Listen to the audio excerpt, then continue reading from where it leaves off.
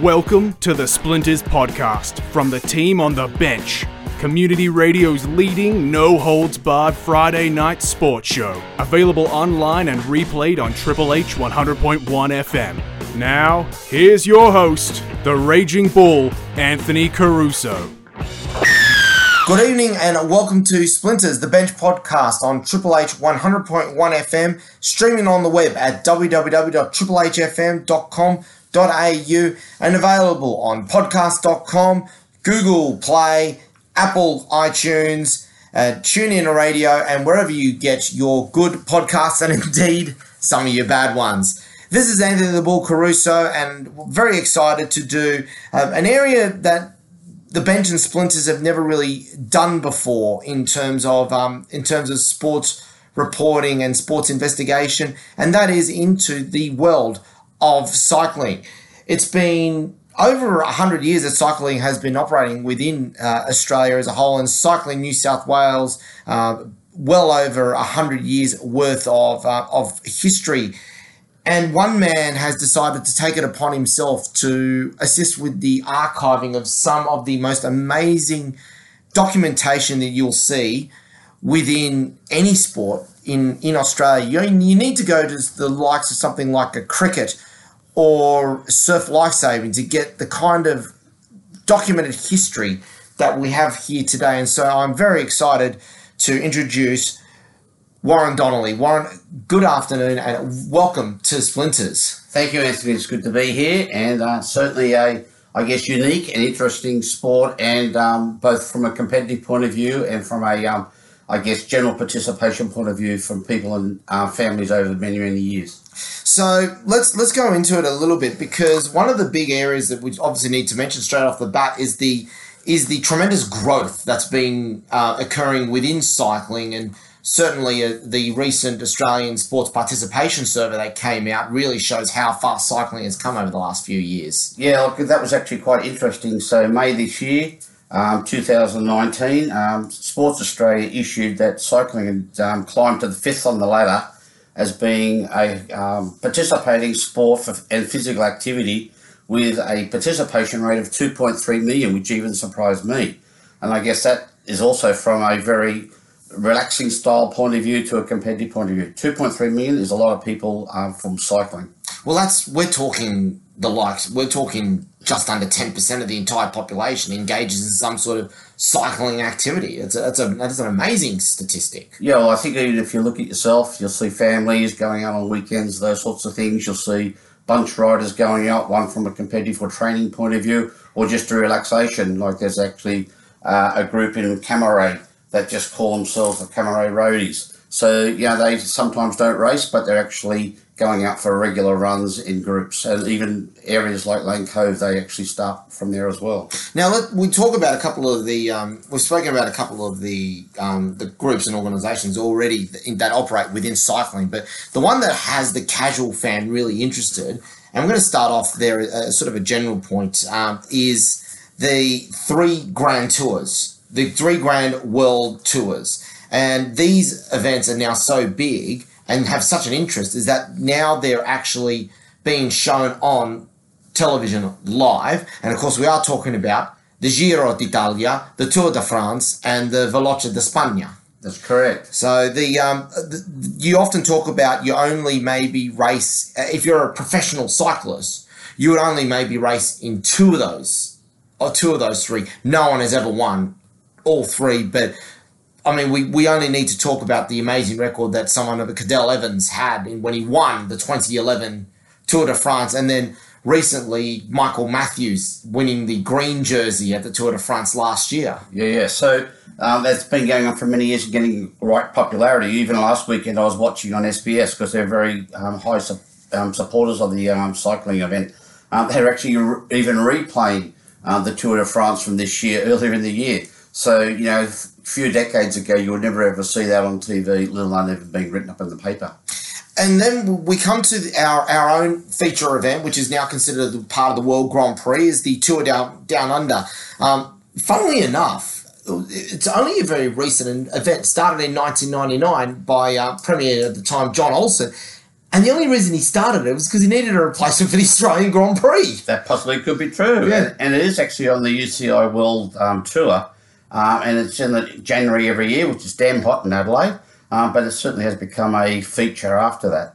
And of course, after that event, Cadel Evans, after his 2011 success and since he's retired, has got his Great Ocean Road race following on that over from Geelong at the end of January. So, yeah, there's certainly a lot of interest in that race, and it certainly kicks off the year. Geez, Great Ocean Road, that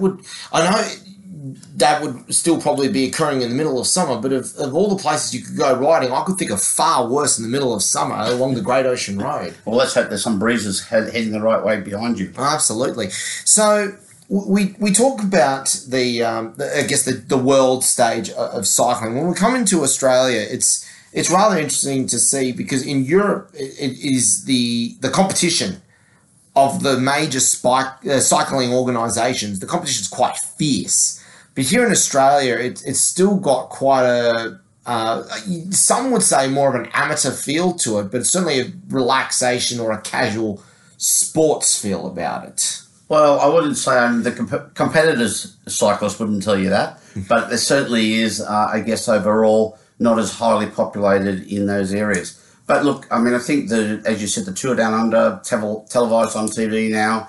Also, there's a whole bunch of supporting events before and after these races as well. So they certainly are contributing to it. I think even in the press of recent times through the Tour, some of the local papers pick them up.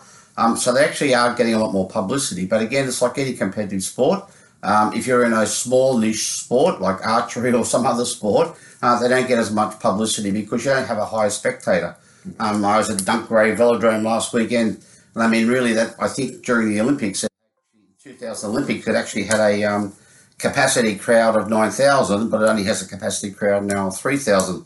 So, even as a spectator sport, there's not many at the Velodrome who can actually see that on each evening. And this is the Velodrome down in Bass Hill. Yeah, up there, Bass Hill there, yeah.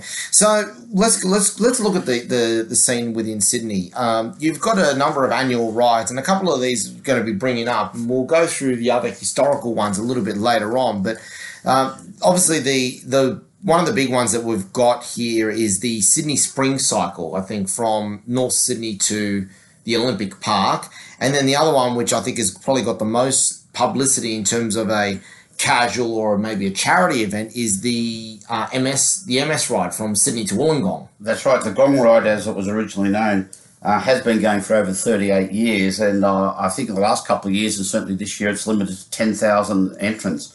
So really, from a participation point of view in one day, that is a lot of people cycling from Sydney down to the Gong now. And the amazing support, of course, that they give to the Multiple Sclerosis Society, which is certainly an organisation doing an amazing amount of work for a medical condition that is, severely debilitating. Yes, so that's very good. And I think you'll find there's a series of a whole other bike rides that actually get done. The Poly Pedal ride, which has been going for 22 years, those sorts of things, even the Challenge Tour before and after the Tour Down Under, they all get related to a charity. So I think at least some people are trying to make sure that they're connecting charity and donations and actually having a worthwhile event for cycling. Well, the Poly Pedal's a fascinating one in particular because, of course, it was an event that was started up by Tony Abbott and Kevin Andrews, who are both considered to the right of politics, but it's been one of the few events where you see all sides of politics really put their differences aside, actually get involved with it.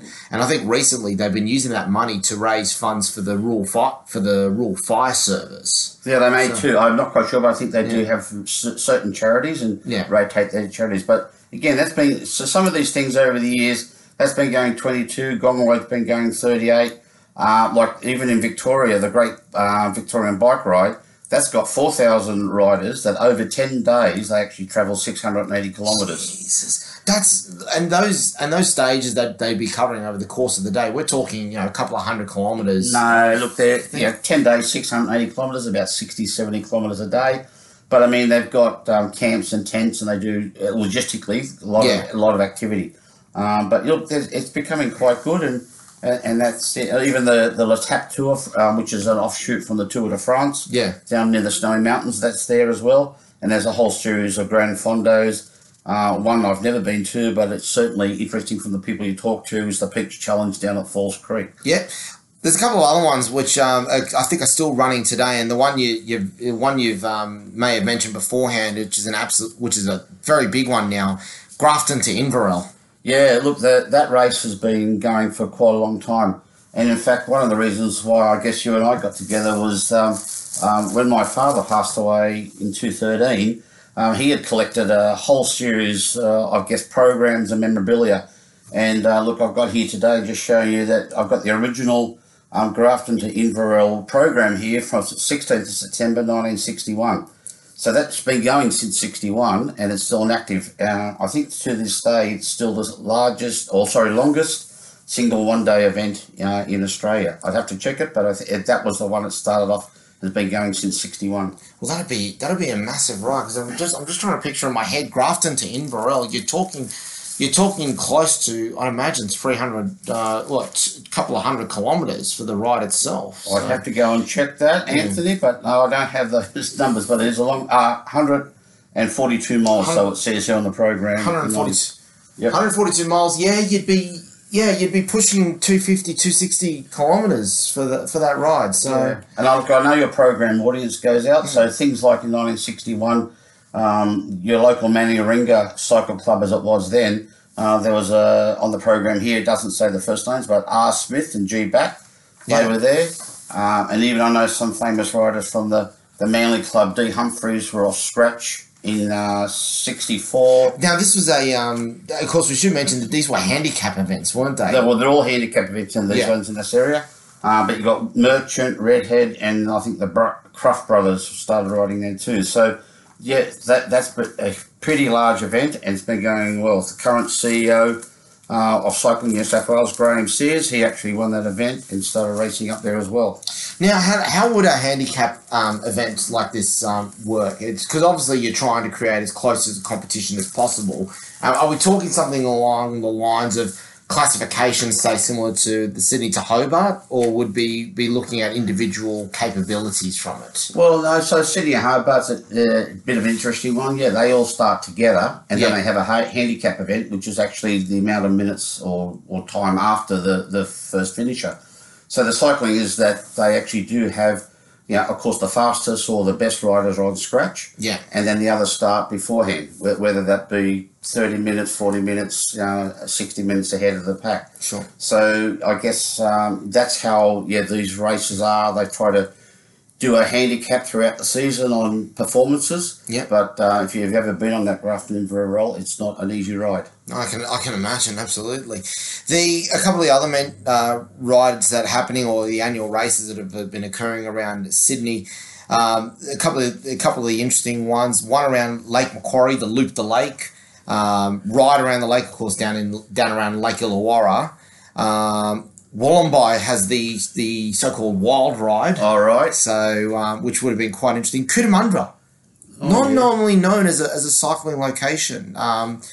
But then you've got a couple as well, and I think maybe you've got Gunnedah to Tamworth, another one of the bigger country rides as well. Yeah, Muswellbrook to Tamworth, that was one of the rides. That was a very good, interesting ride back in its day. They were sort of all going through, and then even rides around Sydney to Bathurst, Bathurst to Sydney. Yeah. Those sorts of rides were around.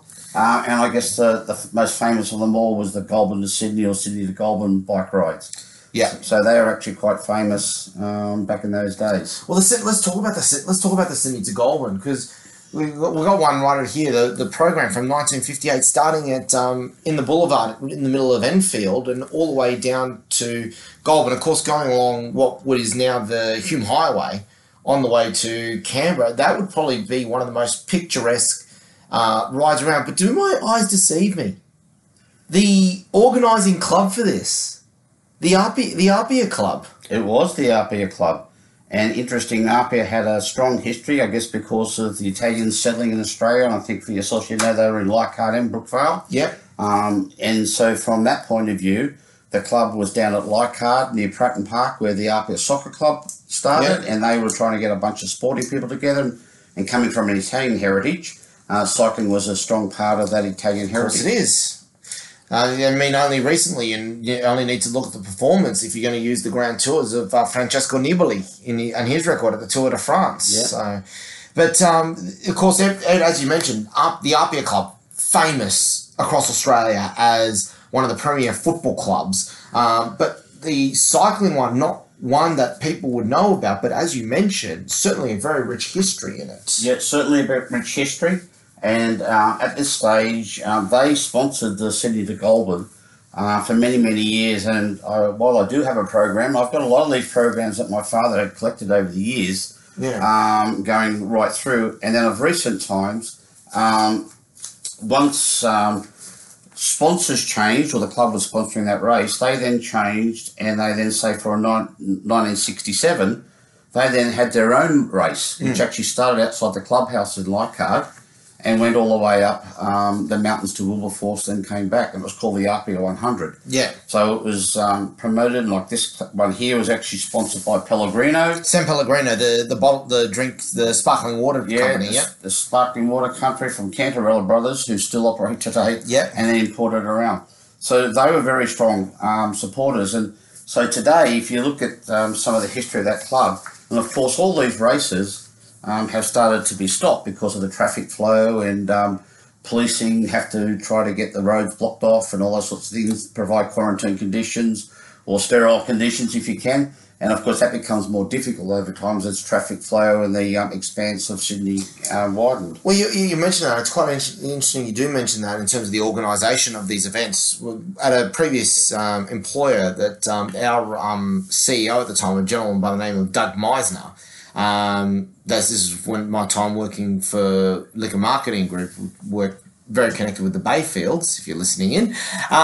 They had a charity event to raise money for cancer called the Smile for Smitty ride, which used to change locations every year. But one year that I was there in particular, although I didn't ride in it, my job was actually to designate the track, and they decided to do a 4-day ride from Sydney all the way up to Newcastle and back, but they'd actually go via Wiseman's. They went via Wiseman's Ferry and through the Hunter Valley. Yes, I mean those sorts of rides I think are very good. I also think if you look at some of the current conditions, the drought and the bushfires in New South Wales and around the country, I think some of these cycling events have actually been quite good and productive for country towns. And I think the government and other organisations could get together and do a bit more 3 or 4 day tours based out of certain individual country towns. Now, there's an interesting story that comes about from Apia itself, because of course they had this original Sydney to Goulburn, which eventually they were the event. They were no longer associated with the event, but they started a new one. And I think you said it went all the way up to Brooklyn and back. Actually, I just checked all that. We went up to Wilberforce. And back. So it was quite a good race in its day. And in fact, I was brought up in Five Dock, and it was very just up the road from there. Yeah. So it was quite good, and all sorts of riders. And if you go today, say in the Northern Suburbs Bike Club, but that's got a long history from back in the 1930s. But the Apia Cycling Club, of course, has some Italians as the background, and there was also cycling, I guess, history that formed. There was a Hornsby Club and a Northern Suburbs Club. But the Northern Suburbs Club actually came, and the Apia Club finally finished. And so there's a whole bunch of riders, especially the Spessets, who were from a Italian background, who were from the North Shore. They were originally in the Apia Club. So look, it actually has a long history in that regard. Now, one of the big things that you'd obviously be looking at is a lot of these clubs would be a mixture of maybe social and very competitive cyclists. If you had ambitions to progress to the elite level, what direction would you have taken? Would you still be connected with a cycling club as your base and then progress up the chain, say, aiming to get part of the Olympic squad, or if you had ambitions to maybe go to the professional level over in Europe, then try and connect yourself up with a cycling team? Look, I think there's a couple of channels. If you're trying to represent your country in certain areas as it has now, and this has changed over time between when it was amateur and professional, but again, like the Goulburn race, the Grafton Inverell, Apia Road, all these races, all the clubs in New South Wales are affiliated with Cycling New South Wales. So from a competitive point of view, the clubs affiliated to Cycling New South Wales. Then New South Wales then has a series of championships, whether it be road or track. Right. And then you will either win, and I'll have the certain disciplines. And so that's how you then go then to the Australian Championships. So out of those, then they will then select an Australian team, which might be through Commonwealth Games or Empire Games as it was, or the Olympic Games. So look, yes, there is that sort of area. Eventually a cyclist, depending on how good they are, will then turn around like Cadell and just turn around and say, okay, fine, I'm just going to go and ride for the BMC cycling team. And they'll go through that channel of events. And nowadays, those sort of cyclists do get selected to ride for Australia in either the World Championships or at Commonwealth Games. And one of the big things with it as well is that we're now starting to see how competitive the cycling at the, I guess, not only the track, which we've always known to be competitive, but now the road competition, how competitive that gets. And we're actually finding the standard that we're seeing at the international representation event, as opposed to cycling teams, has now become much more fierce, because obviously the quality is getting better and better especially over the last 10 years. Of course, and some of the technology also has gotten better too, with the carbon fibre bikes and all those sorts of things. Back in the older days, they were steel frame bikes and all that sort of thing. So yeah, all that sort of technology, and if you see some of the speeds they're running down on some of those three big tours, they're running 60 kilometres an hour for 10 or so kilometres for ages. Especially when they've completed their grueling mountain climb, and all of a sudden they can kick back and start their descent for the sprint to the finish. Well, that sounds very easy, Anthony. Yes, yeah. But it's a lot of hard work. Well, especially when you've just done maybe like a 20k climb at HC standard, yes, to get yourself up the top of the Alps, and then to get that relieving run as part of it.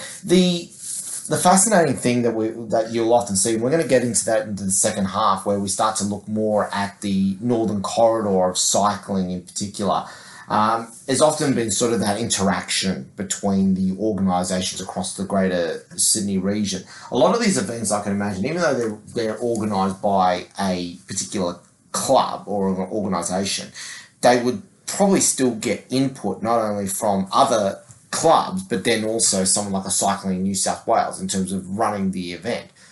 Would there be that much cooperation with these kinds of events, or did the clubs tend to keep to themselves if they were organising a ride like this? Well, there was a couple of things, and I'm talking about 60s, 1970s when I used to ride, and I've seen it in recent times. But some clubs will have their own event, and that's because they own like a track. The Tempe Velodrome now, or Camperdown Velodrome as it was, Wiley Park. Yeah. Or as it is, Cycling New South Wales' office is actually at Dunkeray Velodrome. And that can be used by several bike clubs in New South Wales. Or you've got Heffron Park out near the eastern suburbs, and that's Botany Club. So what happens is the clubs can run their own races on their own circuits. Yeah. I think Bankstown Sports Club at Lansdowne, Masters, they race out at Eastern Creek and at Lansdowne as well.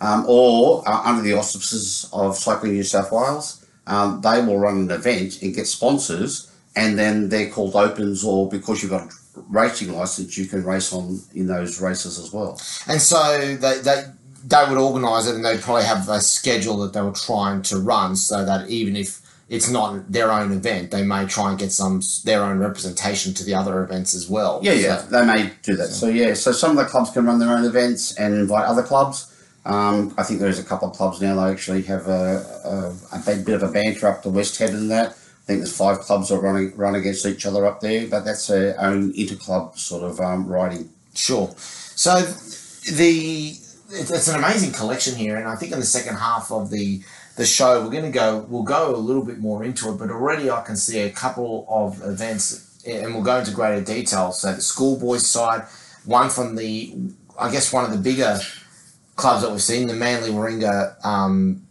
Amateur Cycling Club, but then also a couple of clubs up in the northern corridor which are existing to these days. And I think one of the things we'll mention as well is that more and more clubs now are actually connected with major cycling shops as well. Yeah. So look, again, going back to this, my father had raced for a couple of clubs, and how come I got a bit more of an interest in this in recent times is he'd originally raced for Lincoln Auburn. He was brought up in Leichhardt, and his family decided to, because of the war came, moved them to Concord, of all places, at least 5 kilometres further west from War. I'm curious to know about this because the inner west itself, as we've sort of seen from some of the stats, is actually quite popular in terms of cycling. And you would have thought areas around Five Dock and Leichhardt would be absolutely amazing for cycling. So I'm curious to know not only Concord, I can sort of see Concord, but then Lidcombe, Auburn, all the way out there. Yeah, but I think if you go back in those days, like if you go back to it, I think the Harbour Bridge didn't start being built to the 1929 or somewhere around there. Not completed until 1932. Yeah, so what actually happened is, apart from ferries and that, there was actually no roads to the north side of the harbour. So that corridor, the Western Corridor, out west, was the areas where the cycling or other activities and sports grounds developed. So those sorts of activities around Rozelle, where there was there, Annandale, Dulwich Hill, all those style of areas, and Leichhardt were very popular for cycling. But Lidcombe and Auburn Club, which it is today, was actually an Auburn Club and Lidcombe Club.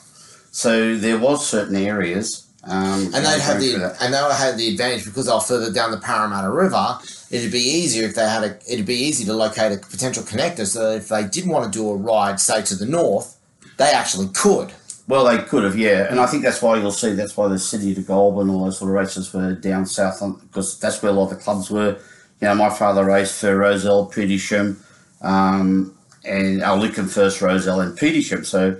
And then he finally ended up at Dulwich Hills. And then I raced at Dulwich Hill as well. So when you look at those areas, and quite interestingly, which brings to the point, I guess, from your audience on the north side, Manly actually has a quite interesting history. The Manly Club originally, and it's actually on their club website, actually started in 1885. Jeez, it's over 20 years old, 120 years old. Yeah, so when you actually think about that, 1885, just to give you an understanding of that at the time, in New South Wales, in 1897, there was only 1,000 registered cars. That's incredible. And in 1910, in New South Wales, there was only 2,350 registered cars and 2,000 motorcycles registered. So when you actually look at the Manly Club, that history there, and there's actually a book written called Alive with Wheels by historian George Champion. It's on their club website. You can actually see 1885. Now, when you go back in the history of cycling, that's actually when penny farthings and early bikes were around. So these are actually there. So you're going to get to Manly by that, I guess, the old ferries. Well, we're going to take a break, and when we come back, we're going to go into the Northern Corridor for cycling. But it has been a fascinating investigation so far, and there's plenty more to come straight after this. You are listening to Splinters, the Bench podcast on Triple H 100.1 FM, streaming on the web at www.triplehfm.com.au. Of course, we do this for our station sponsors, Magpies Waitara, the action attraction of the North Shore, and the All About Caring Sydney Bears Ice Hockey Club, your champions, Sydney Bears in the Australian Ice Hockey League. We'll be right back after this. The 2019 Australian Ice Hockey League season has concluded with your All About Caring Sydney Bears winning it all. That doesn't mean it's all over for the year on the hockey front. Log on to bearshop.com.au for all your Bears merchandise options. And stay tuned to Splinters and The Bench for updates coming out of the Australian Women's Ice Hockey League and the world's top competition, the National Hockey League. Sydney Bears, hear us roar. Sponsors of Triple H.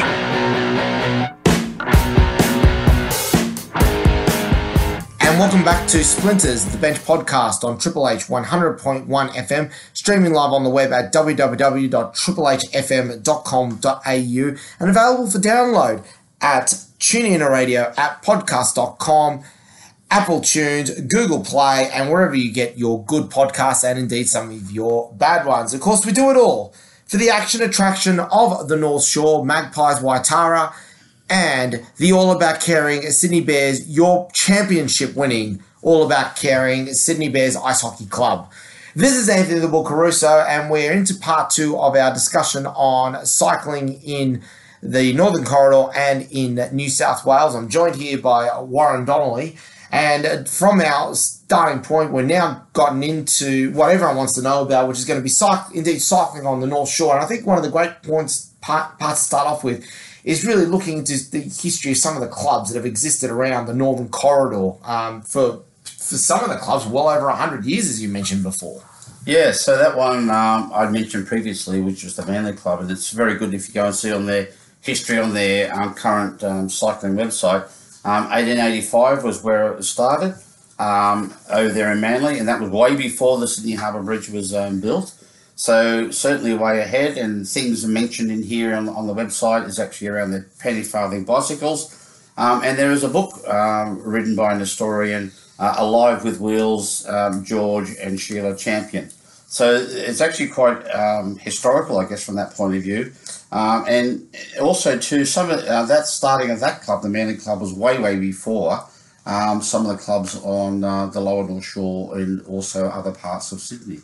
Now, surprisingly enough, there are actually some amazing cycle routes around the Northern Corridor itself. Some of them very picturesque. Some of it actually quite challenging as well. One of the more popular rides you could get is around that sort of St Ives up to Ku-ring-gai run through the Ku-ring-gai Chase National Park. Yeah, so if you look at that whole Pittwater corridor, there's all these roads. So you got West Head, Kuna Bay, then up into the Bobbin Head, all through there. So there is quite a few rides. Over time, I think it's a bit unfortunate for cyclists that some of these roads aren't wide enough or have enough cycling markings. But again, it's partly the terrain as well. Some of those roads are some of the old traditional cut-in roads, which have only been cars. Sometimes even the cars can't pass properly, let alone cycles and cars. So what are the big clubs? We mentioned Manly. What are some of the other ones? Maybe even along that Pacific Highway run. Yeah. So from that point of view, Northern Suburbs is certainly a club that's running up there. It's been around there for a while, and I think I mentioned before that was partly a combination of Hornsby and the Northern Suburbs original club. Also, too, you've got the Peloton Sports, which is run out of Turramurra Cycling. That was established in 2002. But these other clubs actually go back a long way. So Northern Suburbs was 1930, and then there's a whole bunch of areas around that. So they celebrate 90 years next year. They do. They do. Also, you've got Bissy Sport, which was started by Mike O'Reilly in 1995, I think it was. He started that. 1995. And actually, Mike and I went to Macquarie University together, and he was a couple of years ahead of me, but certainly a good bike rider in his day, and has run Bissy Sport since then, and run a lot of international and local tours. So there's even Lane Cove Velo, run out of Lane Cove, that's running through there. The Manly Club I mentioned. Bike North, which is more of a casual riding sort of thing, but you can hold your New South Wales cycling licence through there. Okay. So there's there, and I had previously mentioned, but clubs like Camaray Roadies, which appear to me to be more of a group bike riding, exercising style thing, and I'm sure they can actually run their licences. So look, there's some of the ones that I see now, but look, previously, if I go back to it, even on the North Shore, interesting at this stage is, you haven't mentioned Anthony, but I mean, cycling to some extent was always appeared to be maybe a male sport, but actual fact, there was women involved in the sport. So back in, I've got here a document that one of the Dulwich Hill colleagues, Mark Ramison, has actually written, and it actually refers to in 1899, there was a club called the Sydney Ladies Bicycle Club, and there was the Ladies Auxiliary North Sydney Bicycle Club of 1899 as well. So, and they were actually appeared to be tied up with the rise of the feminist movement back then. So look, cycling, women participating a lot more and have for decades now, but back in those days, even you can imagine ladies riding a bike with a dress and a tie they would have to wear would actually be quite amazing. Well, and can you imagine what it would be like for the people of yesteryear to see some of the women cyclists competing today, and certainly to them the concept of women riding bicycles, the fact that they had to redesign bikes to suit the clothing at the time was expected for women. These days now, you just don't see that anymore. That's right. So, like other clubs that came around, which I sort of mentioned Hornsby originally, but North Shore, but Crow's Nest Bicycle Club, all these were around the 1907, 1908. Willoughby District Bicycle Club, all of the North Shore. So these sorts of clubs actually did form and start on the North Shore in that regard. And as you met, as I said before, way before the Harbour Bridge was put in place. Now, one of the ones I'm going to bring up straight away, and it's one that I've actually sort of, I have to admit, a bit of an interest in this one here, and it's the program from the first ever New South Wales Metropolitan Road Cycling Championship, run by the Manly Ring Amateur Cycling Club, and the track that this ran through is absolutely incredible. Starting and finishing, of all places, in Warriewood. Yes, and I mean, it certainly attracted your attention because I think you've told me there's a bit of a family connection. And even for me, when I raced late 60s, early 70s, this race was running right opposite the drive-in theatre there and opposite the markets where everyone used to grow all their crops in the fields. One of those farms actually was directly across from that drive-in theatre was my grandfather's farm. So, now, Anthony, I could say you've been looking at my paperwork here before we actually had this comment, but, it is amazing. So, there was when you went up Mona Vale Road on the circuit, you see the map here, it went up Mona Vale Road, up the hill called Tumbledown Dick. Yep. Then it went down to Forest Way. Now, there's a fascinating story about the name Tumbledown Dick, and I think you've actually mentioned it's actually connected with cycling. Yeah, it is, I think it is. So, but yeah, you're saying down Tumbledown Dick, through Terry Hills. Yes. Then down Forest Way to Warringah Road, and then back up the Wakers Park. Up the Wakers Parkway. Yeah, and it shows you there. It went into Garden Street. Yeah, and then finished in McPherson Street on the first.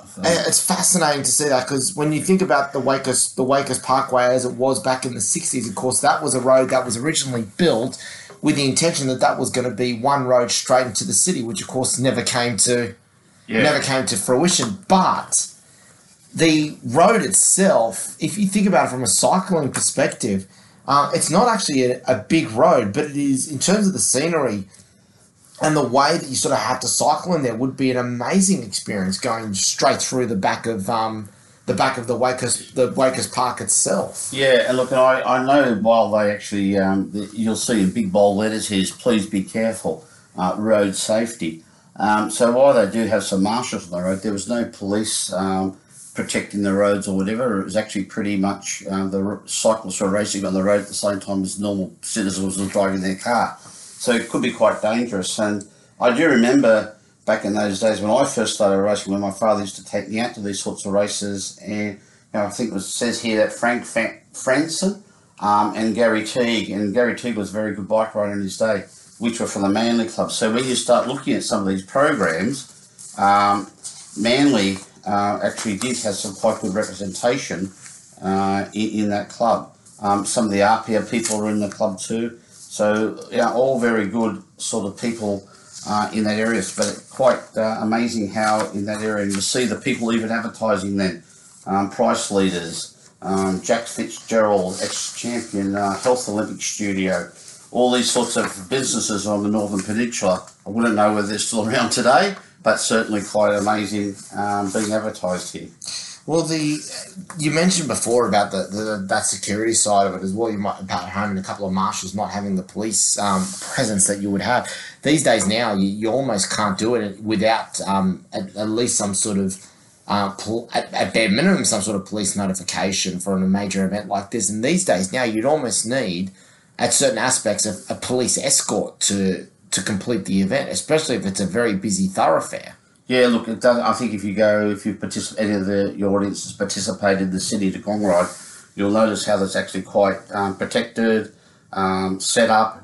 You've got to get a lot of notice. There's certain police and certain records. And, of course, the organisers of these bike races, whether they be for charity in leisure or professional and actually racing, have actually got to pay the police department to actually sort of provide that sort of service to, again, protect the cyclists, any spectators, and also car car drivers not being able to run into bike riders, which doesn't end well at best of times. Let's talk about the social aspect of it, because a lot of people when they go around for a drive, especially on the weekend per se, they'll see a big group of cyclists, especially in the morning, doing their almost doing their weekend runs.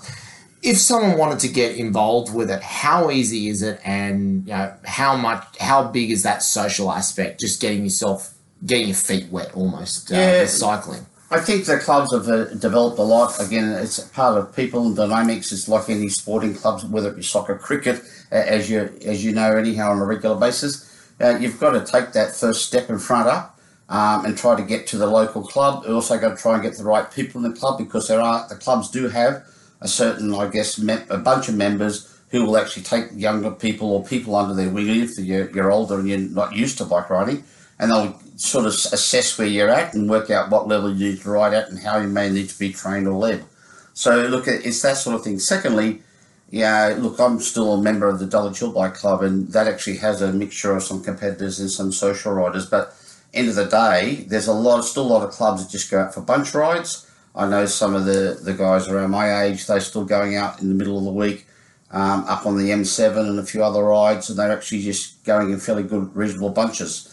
So look, you got to meet your horses for courses and the level. So you've got to get a bit of an assessment and sort of work out what's best for you. And so once you get that level, how do you ascertain what level you're at, where you think you could go, and then what training sort of comes with it? Well, it's a bit like motor car racing or anything, especially these sorts of sports. If you keep winning the bike race, you're going to be pretty good. Yeah. And if you go to the next level, start at C level and go to B and go to A, and you keep winning, well, you're going to keep going to the next level. And then the training within the club itself, would you have one or two members within the club who would be sort of their main role would almost be as a trainer? There is some trainers within the clubs as well, yes. Yeah. So they do. I know the Busy Sport Club actually have some trainers for their teams, and some of the guys take on that role and do that. So I think it's very important. So again, you've got to accommodate the different ages and years and the different levels. Because I was noticing with the program you got from the Metropolitan Road Cycling is that you've got a sub-juveniles and a juveniles division, which I imagine would be some of your younger riders, especially maybe juniors into your teenage years for your sub-juniors to juniors? I have to look at the categories nowadays, but look, years ago it was 18 was when you turned to a senior. Yeah. Juniors was from 16, juveniles was from 14, and I think sub-juveniles were from 12 or something like that. So look, at the end of the day, it does range through that those categories don't, they do it in a different way now. But in that regard, yes, they do tier them and they try to keep them to their age groups. Yeah. I guess building up, then once you built up, you've established yourself, they will have I imagine what they might do is they might have a series of circuits that they would go around. So maybe, I think, 1 week they might pick one particular track, the next week they might go a different route altogether. Yeah, look, so for example, the Wickham Club, I know they actually do out at Homebush Bay in the mornings. Yeah. They do out there, that's still on open roads. But if you look at out near Randwick Botany there, they operate out of Heffron Park. Heffron is a closed park, yeah. So no traffic or anything there. You can ride around Centennial Parks in the morning. That's pretty good. It doesn't start getting a bit crowded, so the earlier you get there, the better. Also at Lansdowne, which I think is Bankstown Sports area. Look, there is areas where you can ride without there, but eventually when you get to up in a higher level, you need to get more kilometres under your saddle. And that's when you've got to get out as you go up through the grades onto bigger, longer roads. Where do you think the sport needs to go next in terms of its development? As we mentioned at the top of the show, we've seen the growth in social riding, and we're starting to maybe see a bit more growth within the competitive side. Where does the sport as a whole need to go next? Is it at continuing to develop that social side, or is it now starting to build that pathway up into the elite level? Look, I think the social side certainly has developed significantly for a whole bunch of reasons. One is I think people are doing it for exercise and fitness. I think also they're doing it for outdoor activities in that regard. And I do think the cafe culture, as people would know, is certainly alive and well in that regard, which I think is bred off all those European circuits. And you can go on now tours. So you can go on cycling tours in Europe or in America or anywhere like that, up and through Asia. But it's fantastic. I went to the Giro in 2015. Absolutely fantastic event to go to. And you can actually ride to different activities or points. And then you can have your meal during the day, at night. So it's a very good carnival atmosphere in that regard. But locally in Australia now, if you go to Melbourne, certainly huge cafe culture. And I think that just breeds that social activity. And club members are pretty good. Everyone sort of likes competing against each other. There's friendly banter, and also too there's different levels, so it's quite good. Well, it's interesting you sort of mention that in terms of the cafe culture itself. During my time when I used to deliver, one of my early jobs when I was at university was delivering bread around the Northern Beaches and North Shore. A lot of the places that I would be stopping into would be some of the local IGAs, some of which we do have to declare an interest, do sponsor the station as a whole. But the one in particular would be there's two. There were two stores in particular where they used to have a very large cycling club turning up to have coffees and meals at the local cafe. One of them would be the North Turramurra store on Bobbin Head Road. Yes. And the second one was actually Galston. Right. So I've never been to I've been by the Turramurra store. I did see on their website the other day they've got their own little coffee shop, so that's awesome. Really? To have that. Yeah, I saw that up on the Gold Coast a couple of years ago. Some of the bike shops had their own coffee shops as well. Yeah. But they've got a strong culture, the Turramurra team up there. So they've got a pretty good cycle shop, big activity, good competition, and it does well. I haven't been to the Galston one.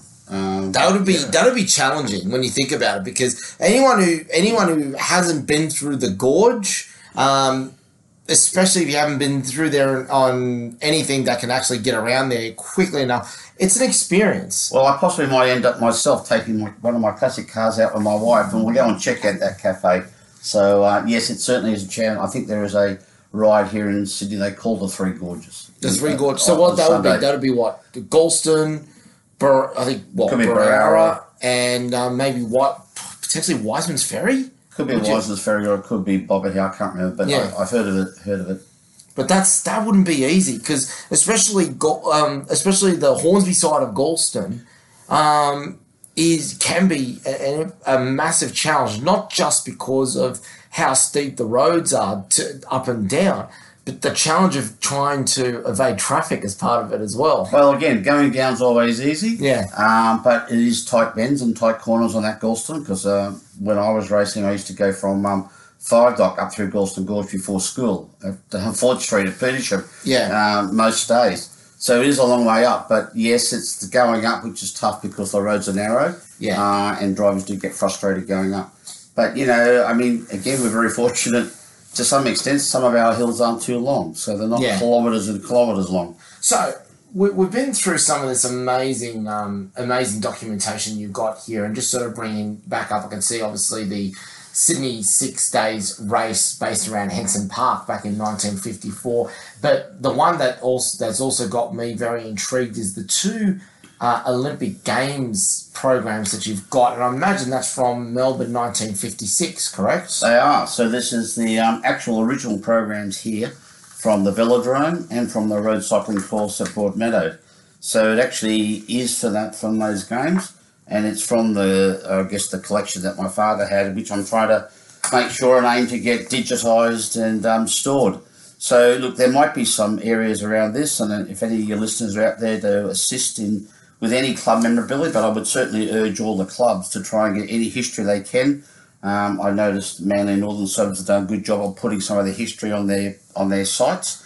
But any of this other memorabilia I've got here, I wouldn't mind getting scanned and actually archived. So more recently, I've been in touch with Cycling New South Wales, and what I've been able to do is get in touch with the Heritage group, and Dennis Setka and Mark Windsor, who are actually on their Heritage Council.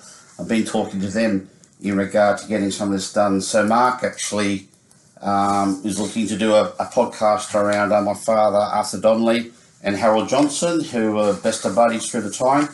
And for me, over the time, I've just donated to I guess, through Dennis into the New South Wales Library is the annual reports for New South Wales. I had from 23 right through up until the 1990s. Jeez, wow. And these were all original copies with some, I guess, double copies from 64. Dennis and New South Wales had a lot. But so what from these is I've also got things like I've got programs from the road race from Sydney to Goulburn from 1921 all the way through. So if any of the club members or previous people have family or previous members who want to get in touch, we can see if they're in those races. I've got a full set from the RPLI card 100 from 67 to 73. I'm doing a lot of work for, I guess, getting some stuff together for Norm for the Lidcombe Auburn. And Dennis is doing a lot of work in regard to there. But look, I've got about 40 clippings from going back to late 30s on newspaper articles. So there's a lot of material here. And of course, you've got the one of the big documentations you've got here is the Australian Cycling Championships from 1888 to 2017, which was coupled by Dennis Secker, as you mentioned before. A great read, more of a, I guess, more of a documentation of the results of some of these events, but certainly a wonderful basis to start a piece of research with. Well, Dennis has certainly done a good job on this Australian one, and I met him the other week in regard to this, and he's in the process of doing the New South Wales one now. But again, where cycling has come from over the years, traditionally it was, I guess, road and track, but now this has got BMX, mountain bike, trail bikes, and cyclocross sort of competitive nature. So, and some of these are actually now Olympic categories within the Olympics.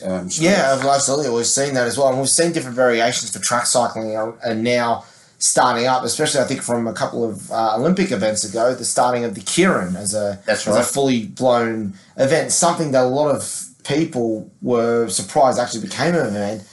But then I think the funny thing is became fans almost immediately because, of course, the Australians are actually quite strong at Keirin. Well, also, too, if you look at no bit of history, is that the Japanese have been strong many, many years. Keirin is the main professional gambling cycling sport in Japan. Ah, okay. So, yeah, Keirin's actually quite a good event.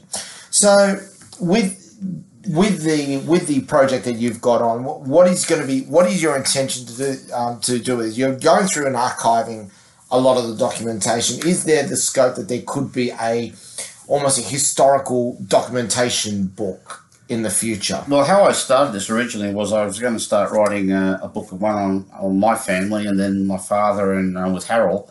And then what I started to do is, like for Harold, he was actually quite a good cyclist. Raced in England for the Viking Professional one.